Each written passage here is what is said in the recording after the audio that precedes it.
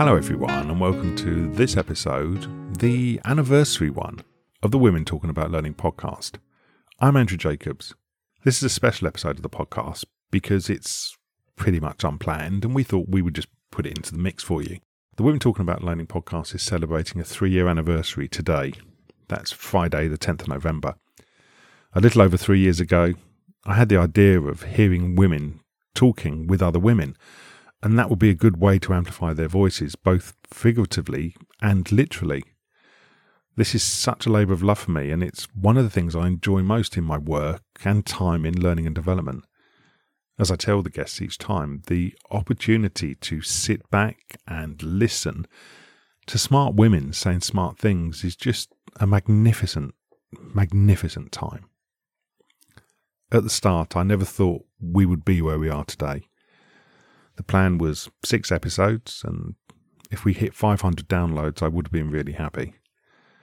When we did do 6 episodes, I realised that there might be a demand for more, and so we carried on.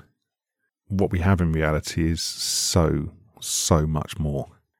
The podcast has just broken 16,000 downloads, across, including this podcast, 72 episodes.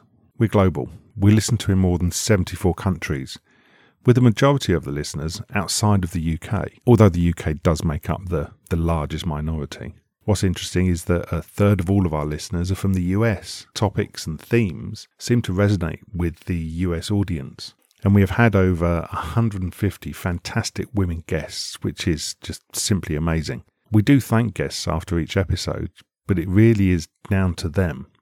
And we send a special thanks to them all. We have a few episodes in the can, but we're recording more episodes next year, and we're always looking for new guests to be on this unique and very different podcast.